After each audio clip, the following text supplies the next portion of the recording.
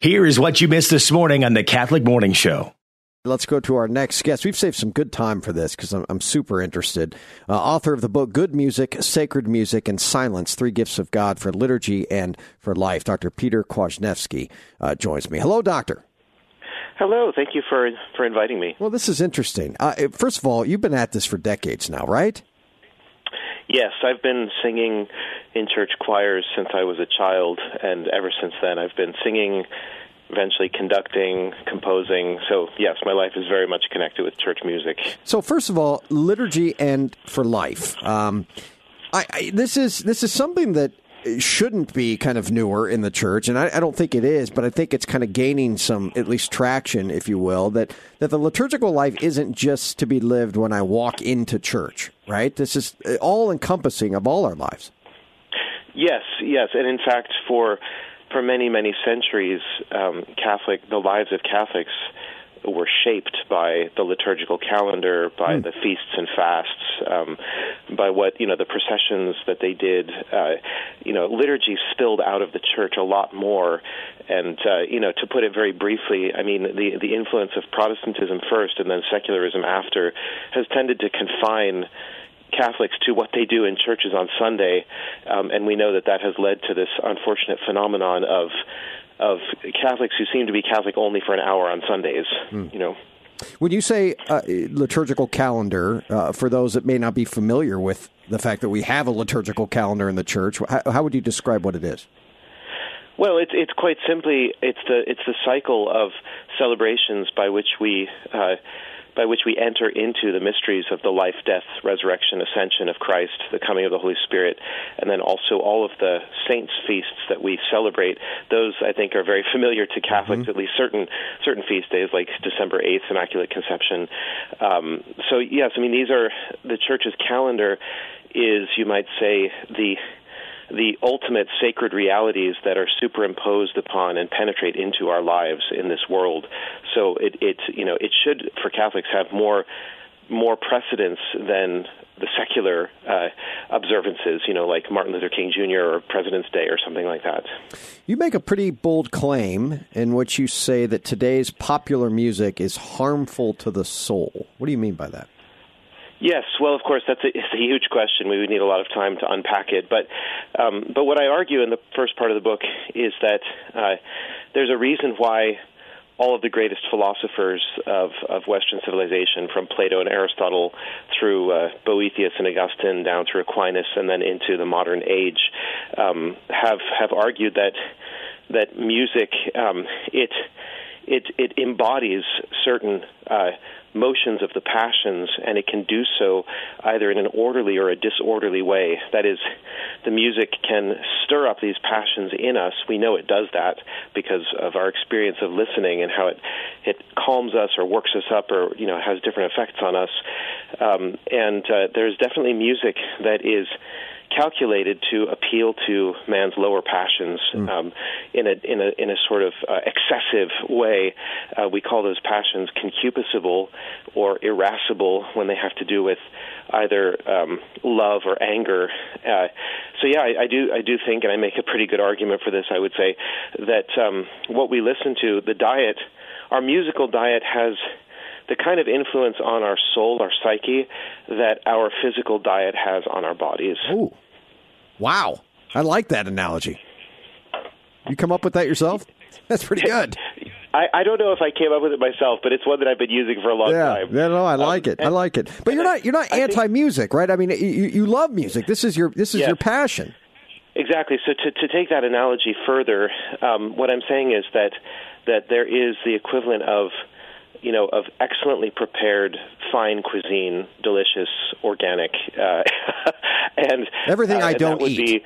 And that would be something like the great music of our tradition, the composers from the Renaissance and the Baroque through the classical and Romantic periods, and then down into the modern times, because we still have great composers. A lot of people don't even realize that because their musical diet is so limited. And then you have sort of healthy granola and whole wheat bread, and I would compare that to folk music, good authentic folk music, bluegrass, whatever it might be. And then you have junk food. And sorry to say it, but I think a lot of the pop music on the radios today is junk food for the soul. So if I open up your kind of music list right now that you're listening to on your phone, I'm going to see like Metallica and all that stuff, right? That's what I'm going to see? Oh, yeah. So we're going to be rocking out there. I don't think so. No, what am I going to see? What songs or music or composers? Yes. Yeah, so in high school, I had what I call a musical conversion. I was just listening to rock bands, as my siblings were doing and my friends, listening to some rap. I mean, just a sort of typical cross-section of the 1980s music. And I still know all of that all too well, because once music gets into your soul, it kind of stays there forever. It does. You can hear a little melody after 30 years, and the whole thing comes back to you, right?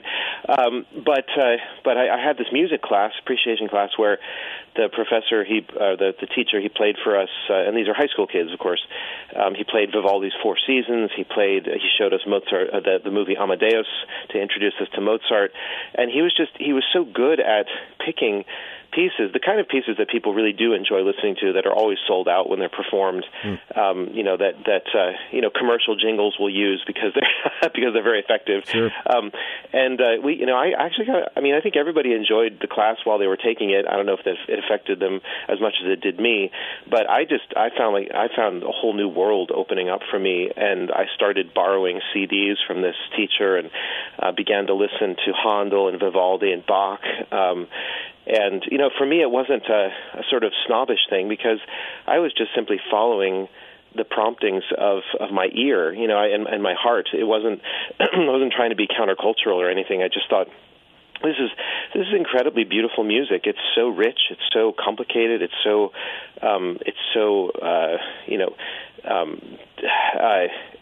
actually quite exciting. I mean, when the classical composers get going, they can do a lot more than pop music can do, because they're working with a gigantic sonic palette. It's like they're like artists who are working with 1,000 colors instead of just 3 or 4.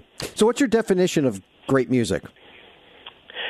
My definition of great music is music that reflects the grandeur of the human soul in all of its depth and breadth, and that means that the emotions that this music should conjure up should be varied and also subtle to a certain extent. I mean, our modes shouldn't just be like depression or hyped up or lust or these kind of blunt instruments, but we should be dealing with sort of every shade of feeling and every shade of reaction to the world in which we're living.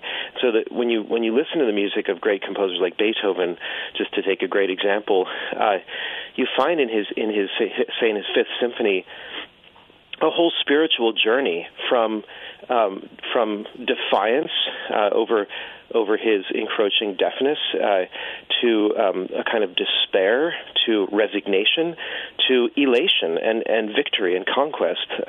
It's this amazing journey of his soul in the face of adversity. And we all have that journey, but isn't it wonderful when art can accompany us and can illuminate that for us? You're a big lover of Gregorian chant. For those that aren't familiar with it, what is it? Yes, well, Gregorian chant, it's not it's simply the liturgy, the ritual of the church in musical form. It's not some kind of addition or ornament that was added later on, but it's simply the way the liturgy was chanted in the first millennium. Maybe I should just clarify this. Every religion in the world, even outside of Christianity, but certainly within it as well, has something you could call chant. That is to say, the sacred texts by which God is worshipped are sung, and chant is simply nothing other than the singing of these sacred or ritual texts. And that's, so when you get to a Mass with Gregorian chant, it's not as if the Mass is one thing and the chant is added on the way that hymns are, or even motets or other types of music. No, it's the Mass, instead of being said, is sung, and that's what the chant is, right? The hard concept for some people, because for many decades now we've had a situation where most of the liturgy is simply recited. It's not chanted. And then other pieces of music are added on, kind of like extras, like frosting on the cupcake. And this is definitely not the way things were historically, and it's also not the way things are supposed to be according to the magisterium of the Church. Silence. Man, it's a powerful thing. Silence, John of the Cross said, is the language of God. Yes, and of course, it would be very unfitting for me to write a book about music in which I didn't take up silence. Sure. Silence is the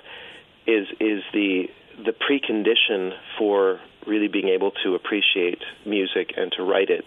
If your soul is too agitated and too conflicted and too full of noise, then music is kind of water off a duck's back. So I think Ratzinger is right when he says the great music emerges from a kind of silence, and it also leads to silence, the silence of astonishment, of appreciation, of contemplation, ultimately, especially for religious music. Where can people get the book?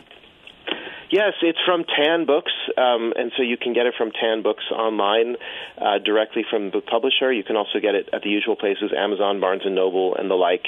And you can also, if people want, they can go to Kwasniewski Press, that's my publishing company, and they can get a signed copy from me there. Nice. You can also go to Divine Treasures here locally, friends, as always. If they don't have it, they will order this book for you. Good music, sacred music, and silence, 3 gifts of God for liturgy and for life. Dr. Peter Kwasniewski. Great stuff, man. This is going to be featured on a best of here coming up. God bless your work, wonderful. Doctor. Thank you. Listen to the Catholic Morning Show weekday mornings at 7 on the Iowa Catholic Radio Network, iowacatholicradio.com, or the Iowa Catholic Radio app.